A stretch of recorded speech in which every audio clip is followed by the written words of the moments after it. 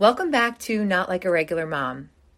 Today we are talking about something that keeps a lot of parents on edge: food allergies. Chances are you know a child who has at least one food allergy, if not your own kid. I think that most parents start to feel anxious about this topic when they begin to introduce solids to their babies, but it seems like allergies can even pop up randomly throughout life, and it's hard to let your guard down. So I guess I felt more anxious about it. Oddly enough, my second time around, I have an older son and I just had a baby. My older son is almost 5 and I just had a baby 9 months ago.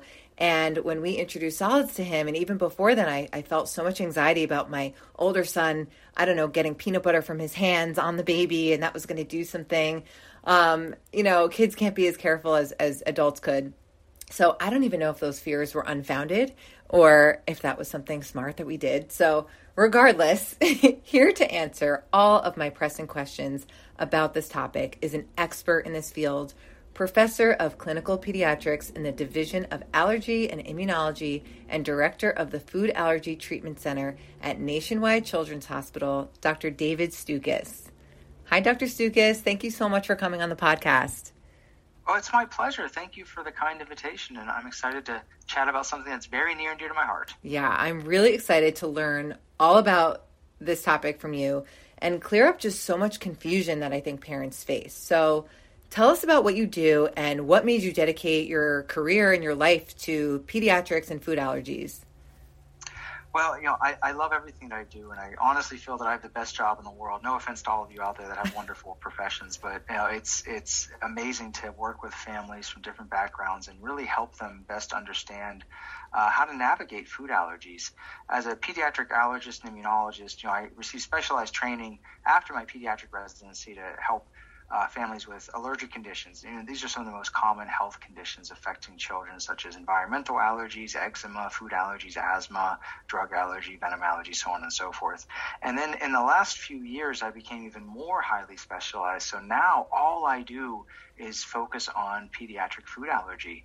And we opened our brand new food allergy center about 10 months ago. And this is what I do. I live and breathe this.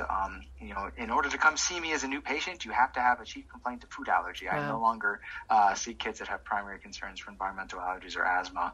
And it's very fulfilling for me to help families navigate this somewhat confusing path. Wow. Yeah. And I can imagine, we're going to get into it, but that it seems like food allergies are it's so prevalent now. So that's crazy that there's a whole center open and that you have so many patients that they actually have to have a food allergy. So let's get into it. What are the top allergens and why are they so allergenic, if that's even the right way to describe them? Yeah, that's a great question. So, while any food can potentially cause a food allergy, there are some foods that are generally very safe. One of the more common misconceptions is a lot of parents think that strawberries are a common cause of allergy, but they're not. I don't know if I've ever diagnosed a legitimate strawberry allergy in 15 years. They are a common cause of contact rashes, however. So fruits and vegetables are generally very safe.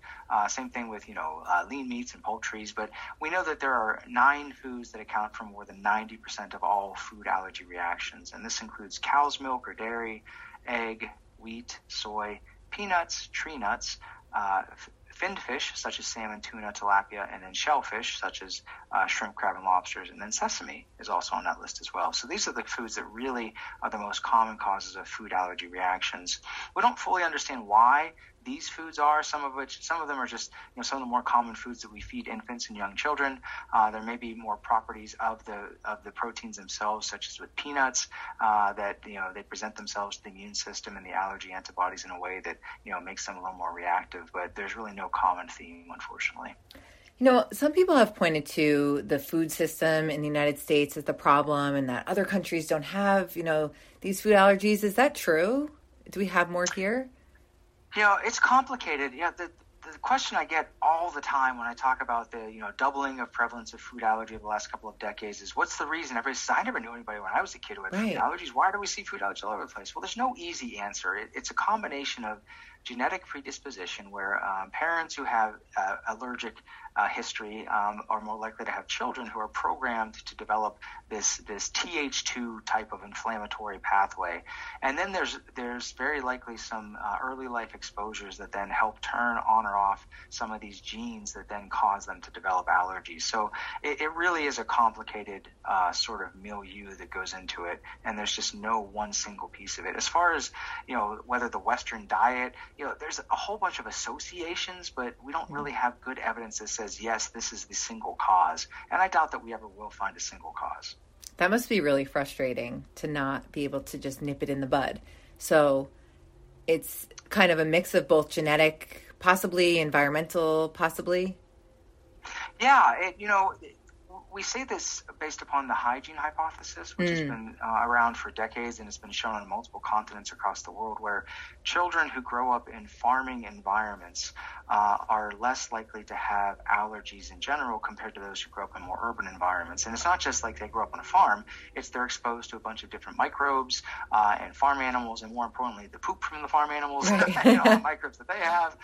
So that's part of the equation. And even if you look at like different Amish populations, you can see different prevalence of allergy. Those that are, definitely on the more traditional side with no electric machines or things like that, they even have lower risk of allergy compared to the Amish population that has some machinery and things along those lines. So it is fascinating, but it is just very complicated. And I like your use of the word frustrating. Here's where it frustrates me, is because I see so much paternal guilt, and especially from moms, that you're all searching for that answer of what did I do wrong? And I try to look every one of them in the eye and say, you didn't do anything wrong. This is not your fault. Even if you wanted to cause your child to develop food allergies, not that you wouldn't be able to do it with any degree of certainty. Right. So that's where it's frustrating, because I want to help everybody overcome this guilt that is so natural with this condition. That's a great point. Like, we couldn't do it if we tried, so why do we take it on that we can do so much to prevent? I mean, there are means of prevention, which we'll talk about, but there's so much pressure, and I think that doctors and all these resources out there, they aim to ease our anxieties about it. Eat this while you're pregnant and do this while you're breastfeeding and don't do this. But I think in the end, it starts to put it more like there's blame on us. So I appreciate you acknowledging that. It's a lot, especially when you get into feeding solids. You're just faced with it and you're crippled by the anxiety of feeding your baby something that could, potentially harm them. Yeah, and that's something that we address every day in the office, and I do a lot of this on social media as well, just trying to, reverse the anxiety that we as a medical establishment have created over the last decade. We've done a really good job of just scaring the hell out of parents everywhere that they're going to cause some problems with their kids just by feeding them. And this has turned into like a medical procedure where how much do I need to give, how often, in what amounts. And it's like, what are we doing here?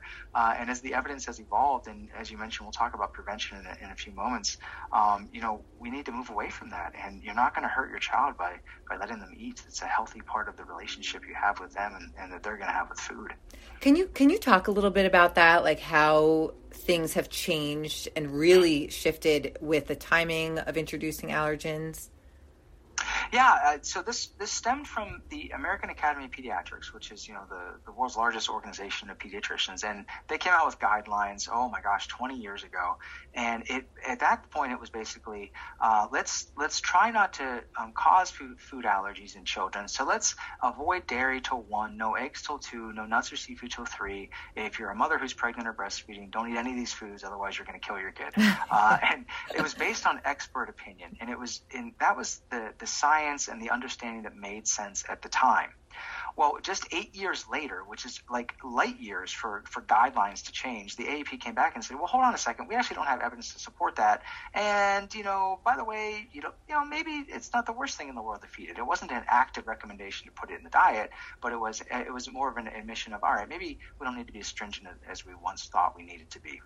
And then over the last 10 years, this all really started with the landmark study, the LEAP trial, where they showed for the first time that if you randomize infants with eczema who are at risk to develop peanut allergy, and you take half the group and avoid peanut for 5 years, and the other half you actually give them peanut intentionally prior to a year of age and keep it in the diet, the group that ate peanut consistently had a dramatic reduction in peanut allergy by the time they were 5. So that spearheaded a whole bunch of other studies that have all supported that same evidence. And now we have great evidence, especially for peanut and egg, but for other foods as well, that the earlier we introduce it to infants, beginning around 4 to 6 months of age, but most importantly, and we keep it in the diet consistently, that's our best path to promote tolerance and try to prevent allergy from developing. It must be so exciting that you have all of these decades now of research and we can kind of see what has worked, what hasn't, and it's like leading toward, clearer answers to all of this. That's really good. Really cool. It's very exciting. And in fact, I'll never forget, I was in the audience at our big American Academy of Allergy, Asthma, and Immunology annual meeting in Houston in 2016 when the LEAP trial results were released to the public for the first time, and we're a bunch of nerds because we love the immune system and biochemistry and stuff, but it was like we were at a rock concert. Oh, that's awesome. I felt like goosebumps on my skin when they talked about this, and we said, oh my gosh, we've been waiting for this, hallelujah, here we go. And then and it was very exciting. So yeah, for all of us, it is truly exciting. But now what we're learning is exactly what we're seeing with, the COVID-19 pandemic of how do we actually take science and communicate that in a way that people can understand and that they can trust, because now we're reversing what we once said. Right. And there's all these different sources of information. How do we get people to understand what's the right information? Oh, yeah. I can imagine. I appreciate you geeking out over it because I'm not even remotely near this field. I don't have children who have food allergies, but I think it's so fascinating and I love the advances that we've made. And I know that for so many people, it's literally life or death in some cases. So I just think it's awesome. And I can't wait to hear your input on a lot of probably, like you said, like misconceptions, different myths and facts that parents hear. So let's get into time frame. So what's the most common time frame for food allergies to appear in babies and kids, or is there one? Yeah, we frequently see the first presentation of food allergy during infancy or when they're toddlers, right when they're starting to expand their diet. So it can occur the first time they eat a food. It can occur, several times after. It's very unlikely that somebody's eating something consistently for years, then they develop an allergy, but it can occur. When that happens, that's more often going to be to peanuts, tree nuts, or seafood, as opposed to, when we see milk allergy, egg allergy, wheat, soy, that's almost always in infancy. And the story, it's funny because a lot of parents are so nervous about this, they'll drive to the parking lot of an emergency room when they feed their kid something for the first time. These misconceptions are just, and the psychology and the impact they have is profound. I don't get patients because they die the first time they eat peanut. I get patients because the parents notice something weird, like their kid gets a rash or they vomit after they eat it. And then they say, that's not right. I don't want to give this again. Let's figure this out. So, it doesn't go from like you're completely fine to you're on death's door as when you develop a food allergy. The body, sort of presents itself with some of the more classic symptoms. And that it can be any combination of red itchy hives on the skin. You can have swelling of the lips or the face. You can have vomiting as well. Sometimes you will have a persistent cough develop. But as far as severe anaphylaxis with the first food allergy reaction, while it can occur, that's not the typical presentation. I think that is the number one myth. I don't even know where we all probably came up with it. But like, I am that mom that was like, should we drive to the ER and just sit there with peanut butter in the back seat and give it to our son? Or, I really, what I ended up doing with my first son is I brought it to the pediatrician's office and I was like, okay, here, we're going to give him peanut butter. And my pediatrician was very kind about it, but he was even like, you don't really need to worry this much. But we all think that those reactions, or most of us think that those reactions are going to be like the worst case scenario the first time. So that's rare or impossible pretty much.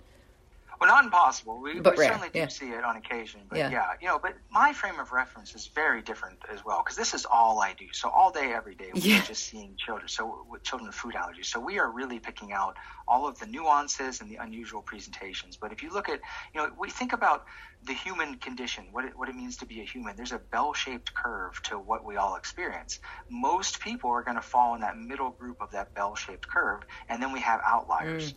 So if we treat every child as if they're an outlier, that's a huge disservice to the vast majority of people who fall in that middle of the bell shape. So if we're treating every child like they are the one that's going to have extremely rare, severe anaphylaxis the first time they eat a food, that's really causing a lot of anxiety and unnecessary fear.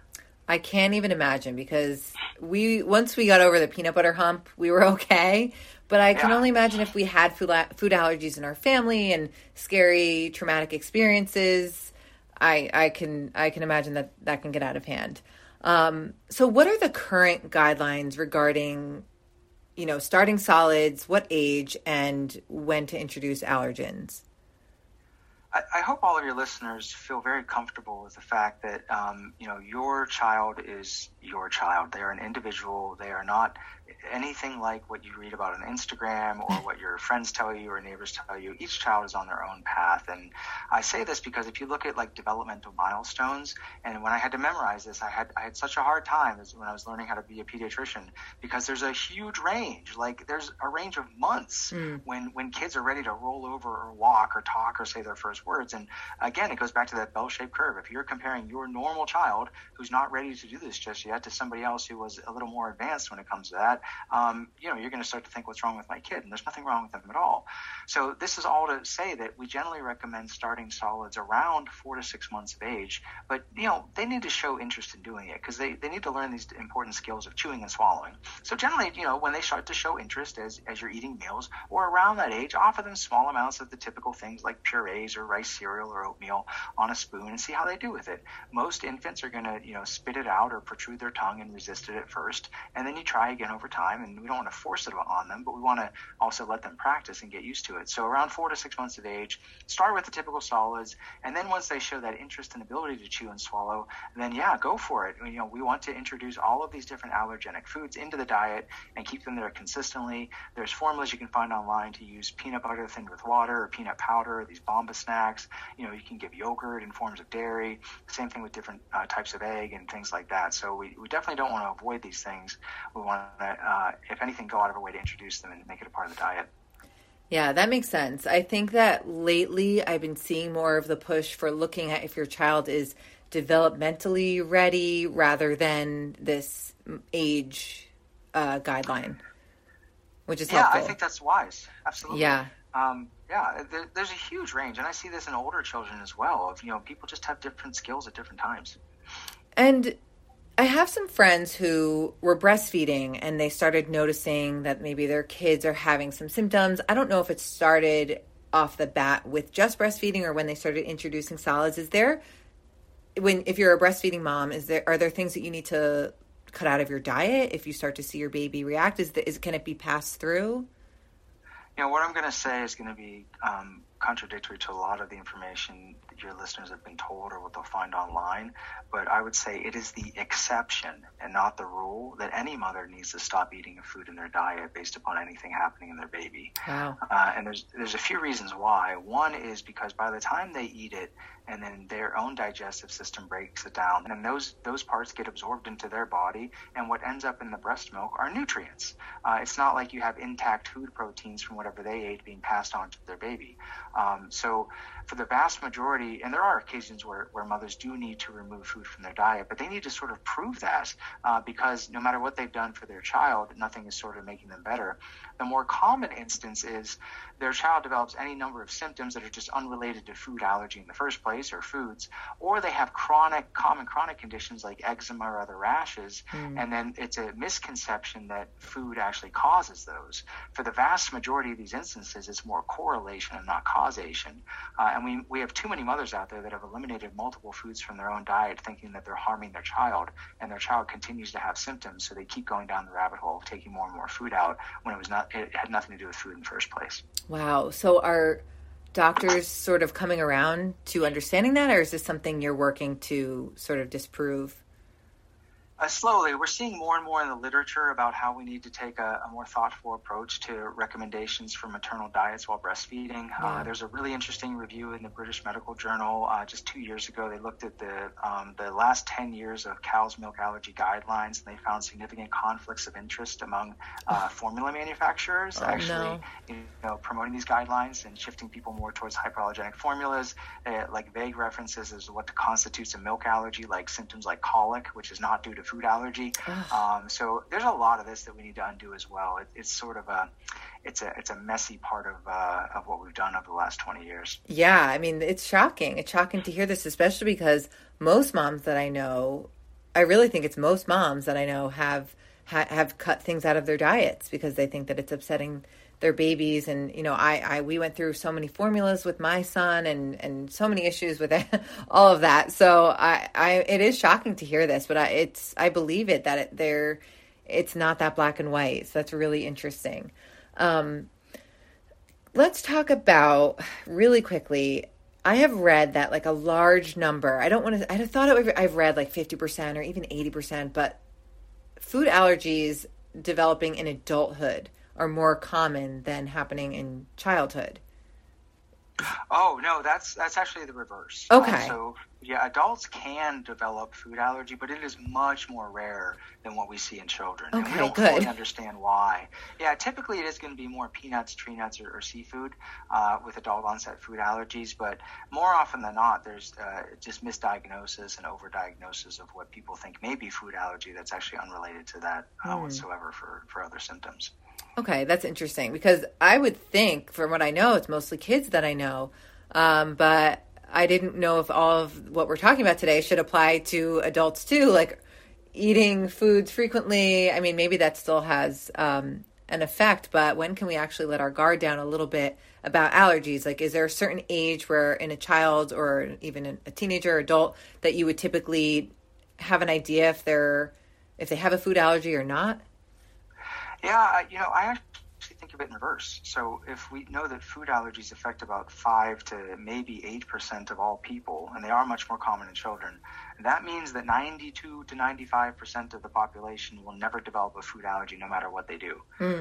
So I think of it that way of I would tell everybody, don't even worry about this. Don't even let this enter your mind unless you have certain risk factors. So one, do you have symptoms that are consistent with food allergy that we talked about before?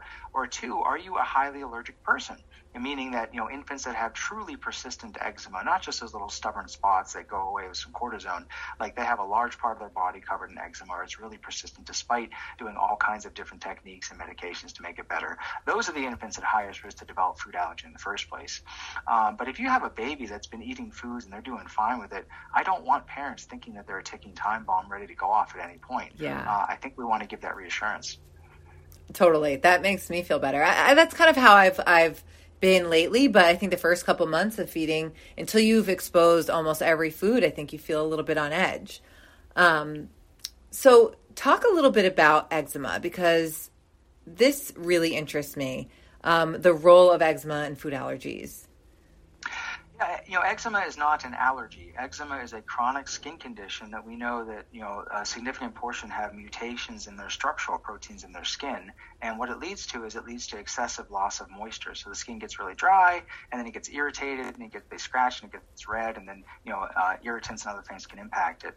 But eczema is often one of the first indicators that child will go on to develop other allergies. So eczema is not caused by allergy, but eczema is the first outward sign that, yes, this is the person who's more likely to develop either food or environmental allergies or asthma as they get older. In regards to foods and eczema, it's a complicated relationship. Our food allergy testing is really only indicated to use for those people who have immediate onset allergic reactions, meaning I eat the food and within a few minutes, rarely longer than an hour or two later, big red itchy hives, swelling, vomiting, anaphylaxis. This is caused by the IgE antibody, which we look for in the skin testing and blood testing. So this is rarely, if ever, indicated in the role of eczema, because eczema, you're going to know that. That's a different story in that baby. And there's a lot of misconceptions that foods, cause eczema, but the overuse of food allergy testing in eczema causes a huge problem because we get tons of false positive results. And then what happens is our parents are told to take food out of their baby's diet. It has nothing to do with their eczema in the first place. There's often correlation. So they remove the food and they feel that their eczema gets better because of X, Y, and Z reasons, and they think that it was because of the food, but it wasn't. And we now know that this actually can cause real harm, because if babies are producing IgE but they're eating it without problems, that means they're sensitized but tolerant. If you tell that person to take food out of their diet and they avoid it for a period of time, then they go to eat again, that's how you cause an allergy to develop. So this overuse of IgE testing in infants with eczema is a major, major problem. So what should parents do in those situations? I think a lot of parents I know of babies and kids that have food allergies, that's kind of the route that they're taking. Just second opinions at that point? Yeah, if they can. I think this is a place where we're really trying to undo a lot of the prior, information that's circulated. And this is where evidence evolves and our understanding has evolved. So instead of, going to see an allergist or pediatrician saying, I want you to tell me the cause of my child's eczema, I know the cause of your eczema. It's their skin. There's no single cause. This isn't like if you stop eating banana, your eczema goes away or anything like that. And I know many of your listeners are going to say, this guy's a fool because I did take food out of my diet and their eczema did improve. And I believe you and I hear you, but that's still not the root cause of what's going on. So we need to just change our education and information that we're giving to parents. And a lot of this falls on pediatricians as well. Wow, that's crazy. This is probably the most mind-blowing part of it. Okay, I don't know. I'm sure you're familiar with this, and I could have this all wrong, but a couple of years ago, I heard about this study, and they took mice, and they were looking at the link of eczema and food allergies. And they took mice and they made a little abrasion on the skin, and then they rubbed peanut butter into it. And then the mice developed peanut allergies, and they thought this was a breakthrough, saying okay, so now we know kids who have eczema, it must be that they're getting allergens, their first exposure of allergens through their skin instead of orally. Do you know what I'm talking about? Yes, I do. Yeah, you're right. So this really gets to the concept of how our immune system differs based upon the location in the body.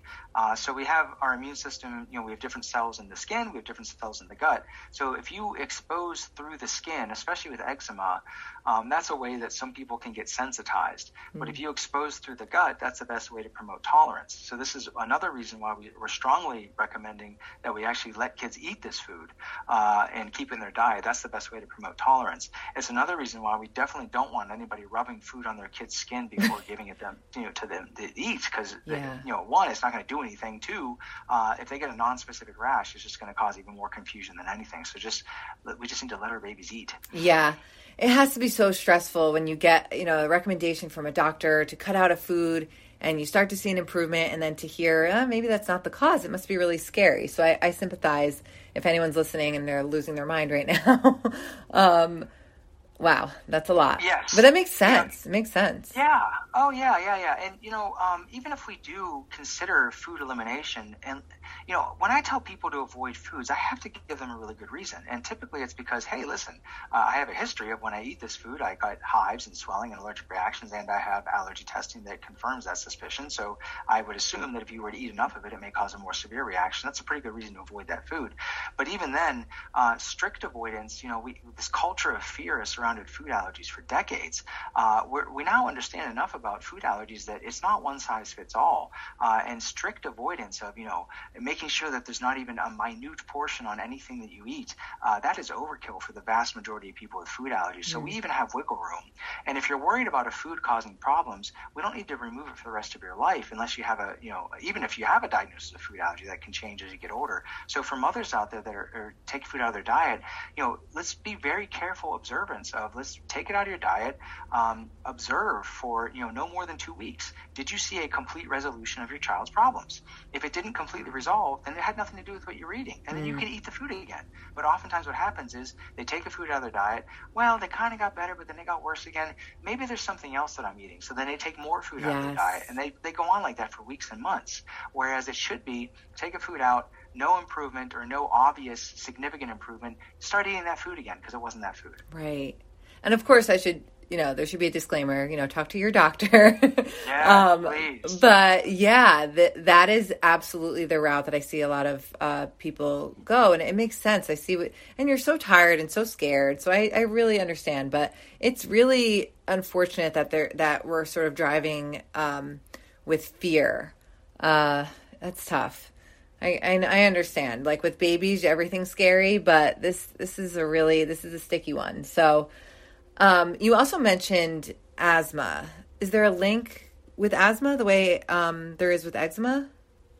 Yeah, it's the same sort of thing where oftentimes this allergic predisposition. So you're born with a genetic makeup that says you're more likely to develop allergies and these different inflammatory parts of the immune system that predispose you to get allergies.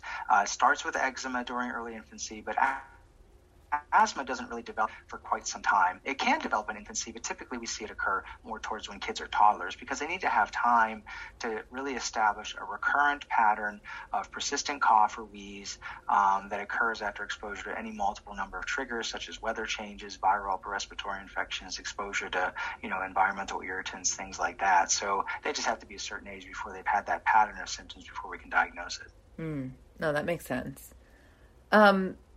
What are your thoughts? I know you said that you really can't prevent, but I don't know if, I'm sure you're familiar with a product like Spoonful One, I think it's called, where it's like a powder of every allergen and it's ground up so you could just toss it in your baby's food and expose them every day.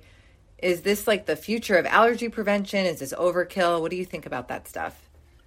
Yeah, there's multiple products out there that have developed based upon the evidence that is accumulated. That the earlier we get these foods in the diet and keep them in the diet, that's the best path towards preventing food allergy in the first place. None of these individual products have ever been studied in a sound methodological way that shows that these products themselves do prevent food allergy. There's much to be learned about how much needs to be given, how often. So the other thing we have to consider too is we never want to use these in place of real food. We want to let babies eat foods to get the nutrients they need to learn how to like different tastes and textures and a wide variety of foods in their diet. So these by themselves really shouldn't be used. If some families do want to pay for them, they are rather expensive and not all families can afford them, then they may wish to buy them just to make it a little bit easier to try to mix this into their child's diet on a consistent basis. But I certainly would never recommend it in replacement of just letting them eat. So when we talk about exposing them early and often, frequent exposure, what I mean, I can tell you don't really like to put hard numbers on things like that, but what is frequent? So for the engineers out there that need me to give them a specific recipe, and I get it, there are some people that just tell me how much it was. So if we base it on this LEAP study, and this LEAP study, they came up with a protocol just like anybody else. So this is all made up out of thin air. They gave 2 grams of peanut 3 times a week. Now, I don't want people necessarily measuring this out, giving it that specific times, but I think the point is, make it part of your diet. If your family doesn't eat seafood, don't go out of your way to buy a bunch of fish and feed it to your baby hoping to prevent seafood allergy if they're never going to eat it anyways. Yeah. Just let your kids eat variations of what you eat as long as it's age appropriate and not a choking hazard. That's very helpful. I think that we all want those numbers, so that's a good. I can make them up for you if you want. No, I get it. This is exactly the answer is kind of in the question. There's no real. It's just often and what works with your life, I guess. Well, it's funny before we go. So I say this to families all the time, and I try to reassure them. I'm like, look, it's really hard to mess this up. Just make it a consistent part of the diet. The thing that worries me is if you leave this visit today and you go home and you're afraid to feed them and you don't give it to them for the next 6 months. I would like for you to call me, and in fact, we actually now contact those families afterwards and we see how's it going, any concerns, things like that. Those are the ones that worry me more than anything else. And for some of them, I say, if you want me to prescribe, an amount or a frequency, I'm telling you up front, I'm just making it all up, and I'm happy to do that. And I kind of chuckle, but they look at me dead serious and say, yes, can you do that for me? And I say, sure. Yeah, honestly. Yeah, it's fine. I can understand that. I think that people just feel better when they have that to fall back on. But you can only laugh at it, I guess. If you don't laugh, I mean, you're going to just... Well, yeah, but for others, it stresses them out. Because oh my gosh, I missed the dose on Wednesday. What do I do? Right. It's okay, take a deep breath. Right. Whenever you want. It's such a reassurance when I find out that things aren't that black and white. As much as I feel like I want the structure and all the information, when I get that pass of it's okay. It's okay, I could breathe about this a little bit. It's not going to kill my kid.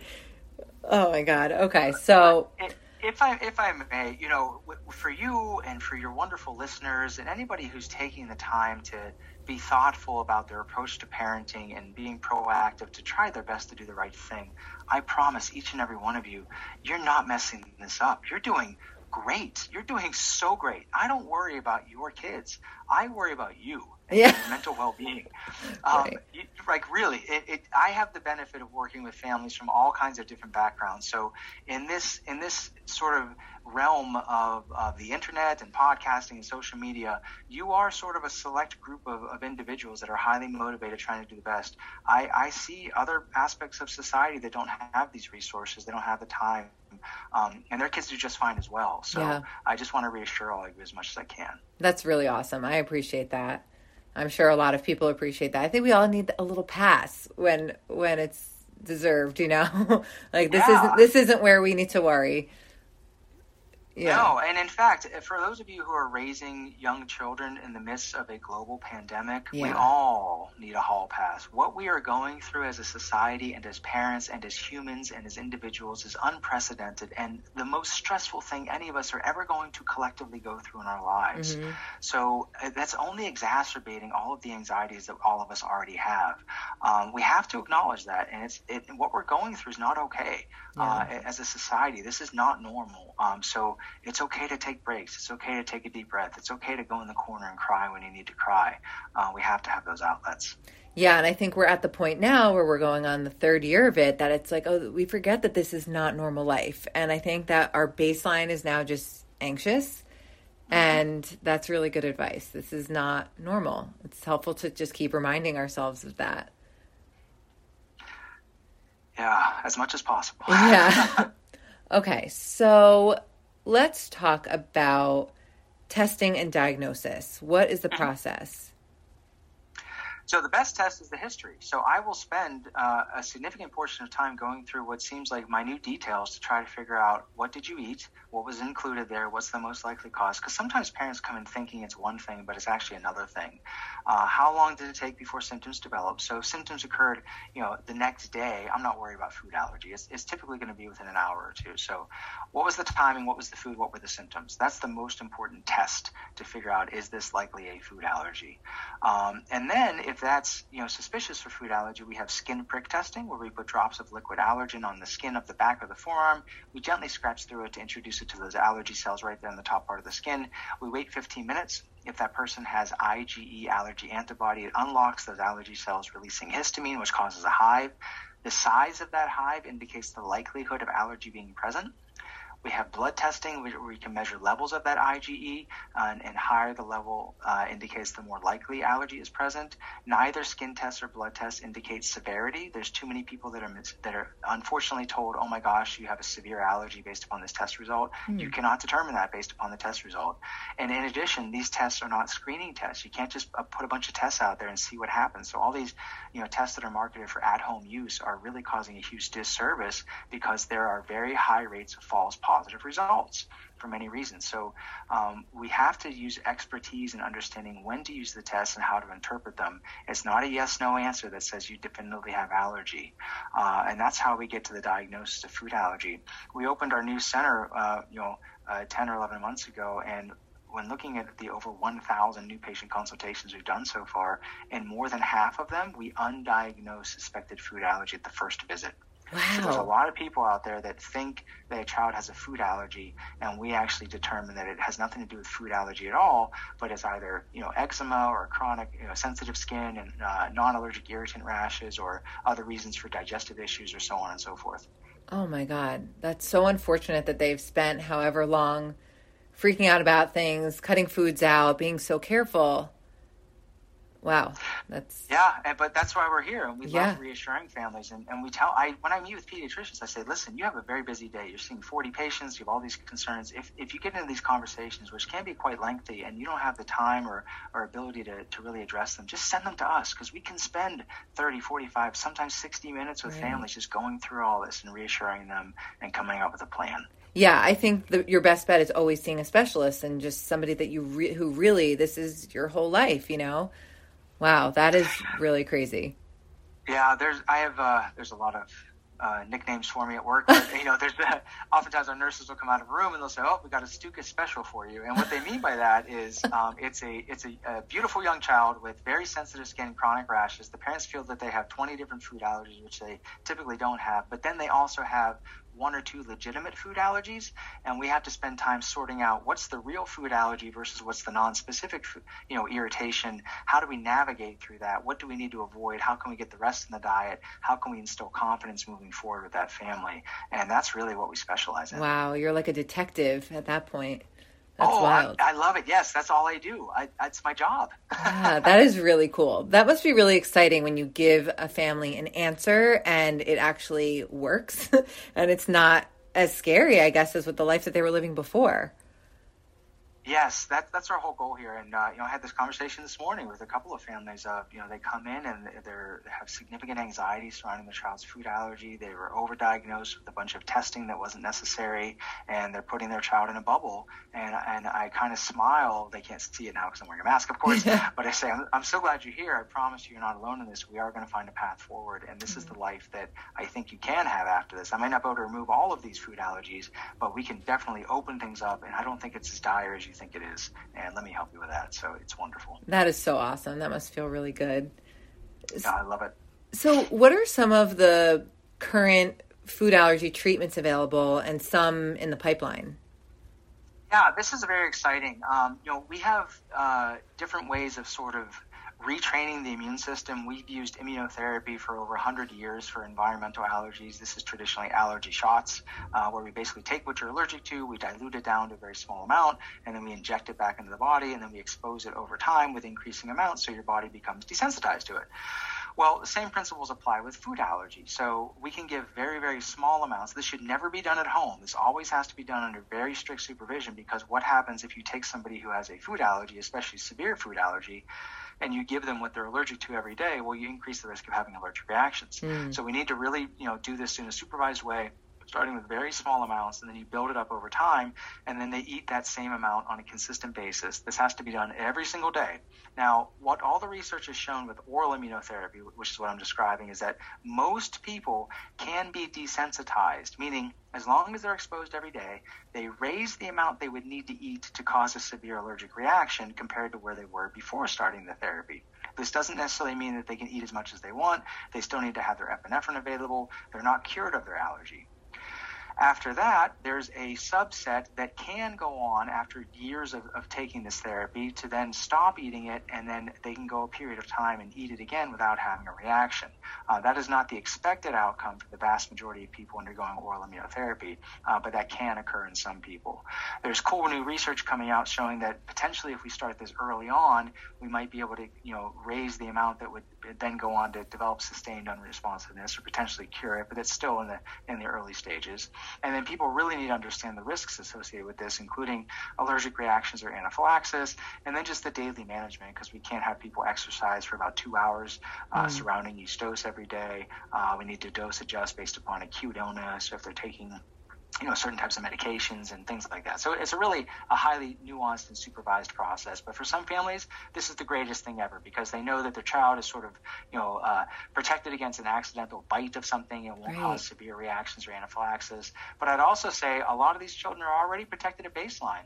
And if you look at the amount of food protein that is needed to cause an allergic reaction, not necessarily anaphylaxis, but any allergic reaction, in 50% of the population that has a food allergy, like 50% of people with peanut allergy need to eat about 3/4 of a peanut to have any reaction at all. But there's many people out there thinking that if they, are exposed to invisible amounts or trace amounts, it's going to send them to the hospital. So we need to start with that and make sure people have a good understanding of what's their threshold, what's their individual risk, what's their individual severity. So there's a lot that goes into it, but that's sort of where we are with oral immunotherapy. And we can talk about some of the other cool research aspects if you'd like as well. Yeah, please. Okay, so we know that giving food by mouth and eating it can desensitize most people as long as you're exposed to it. There's research showing that we can achieve similar results by putting it under the tongue and letting it absorb through the mouth, while also decreasing risk for side effects. And then there's good research that shows if we put it on the skin with the peanut patch, that we can achieve similar results as well by even further lowering the risk of side effects. That is not FDA approved or available just yet, but we're very hopeful that that's going to be available in the next year or two. And And then there's the use of biologic medication. So we've used these for 15 years for people with severe asthma, where we can give them an injection of a medicine that blocks the IgE antibody. And it works really, really well for the right patient. Same thing with those with chronic hives. Well, there's early research that shows if we can block that allergic pathway, that we can protect them from having allergic reactions if they accidentally eat it. The problem is biologics are given by injection right now every 2 to 4 weeks, and it's about $1,000 an injection. So even though they may work really, really well, it may not be convenient for everybody, and it's unlikely it's going to be covered by insurance when they can just say, avoid the food and you'll do okay. Wow. That is awesome, though. I had no idea there were so many different, things that they're working on, like so many different types of things. So you said like a peanut patch and like, is it like a vaccine, or is it just like a shot? Like, yeah, none of these that I've described are vaccines. These biologic injections are actually monoclonal antibodies, kind of like what we use for the treatment of COVID. Yeah. And they just block specific parts of the immune system. So you have to continue to receive them on an ongoing basis for them to work. They don't cure you. There was actually a new investigator protocol that was approved by the FDA to look at a vaccine for peanut allergy, but that's a very early stage. Right. We're going to be years away from even seeing those results. That is so cool. I love all of this. I wish I had like your type of brain, that science type of brain to really understand all of it, but I think it's so cool. It must be so exciting to be, working in the field as it's all changing. Oh, it's fascinating. And I'm in a position now, which I love, is I kind of grow in my career and I'm involved in our professional organizations where now, like, we're doing some of these research trials at our center, and I get to work with some of these companies and better understand, the thought process behind the development and how they're studying it. And also, more importantly, look at, what do they actually find in regards to safety and efficacy, and then what are the limitations, because we need to be really thoughtful about how we use any of these things. Yeah. Wow. I think this is so cool. This is like on a whole different direction than I thought. I never knew that there was so much happening, especially in terms of not a cure, but I guess it's just a treatment. You consider like the immunology, is that more of like a treatment, like for the rest of their lives? Well, yeah, the oral immunotherapy, right now, it's definitely years-long therapy. We don't know how long some people need to be treated for. Can you start to kind of space things out a little bit? There's more to learn with those aspects of it. But what I can say confidently is anybody out there who, whatever you learned about food allergy, whether it was years ago or whether you were evaluated years ago or your child, things have changed. And I actually put a new presentation together for our fellows in training recently, and the title was Conversations I Have That I Didn't Have 5 years ago. And it was like a 90-minute presentation of just, these are all the things I do differently now that I didn't do 5 years ago.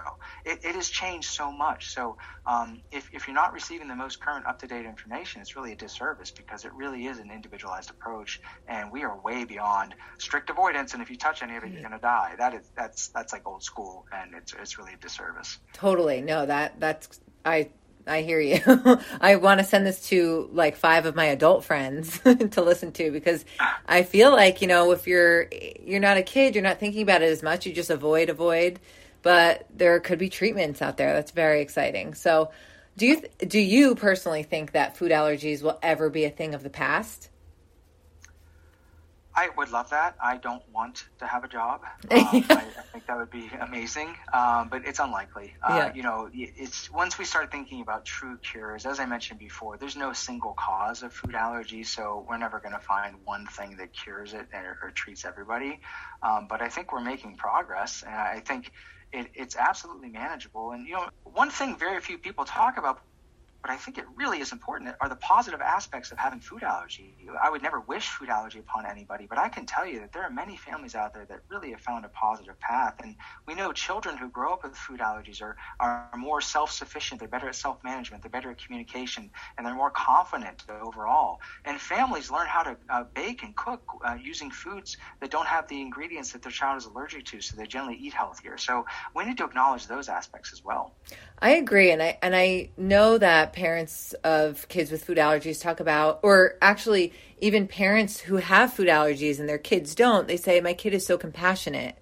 My kid really looks out for their friends who have food allergies because they know they're so used to caring for me and being, it's part of their life, which I think is really a nice upside, I guess. Mm-hmm. So I could talk to you for 3 more hours, but we have to wrap up at some point. So can you share your best piece of solicited parenting advice? Take a deep breath. It's going to be okay. That's a good one. That's a good one. It's simple.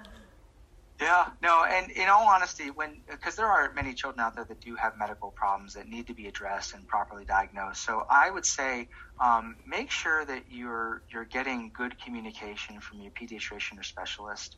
That's a common thing I hear from families. They say we were thrown this diagnosis of food allergy at us, and they didn't give us any education or information. Yeah. That's not okay. Yeah. That's causing real harm. So don't settle for that. You can always get a second opinion. There's nothing wrong with that. I know it's not convenient. Nobody wants to do that, but right. Unfortunately, not everybody in medicine is as well versed with the current evidence, and not everybody in medicine is as well versed with the importance of communication and taking time to answer questions. So you deserve that for you and your child.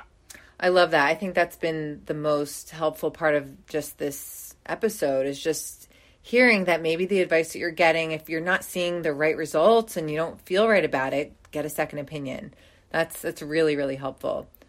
Honestly, I know, thankfully I don't have kids with food allergies, but I do wish I had a crash course in all of this when I was pregnant, because I think it would have eliminated so many fears that I had that I don't think I really needed to freak out about as much. So I can't thank you enough. Seriously, this was really eye-opening, and I know that this is going to help so many people. So thank you so much again for coming on.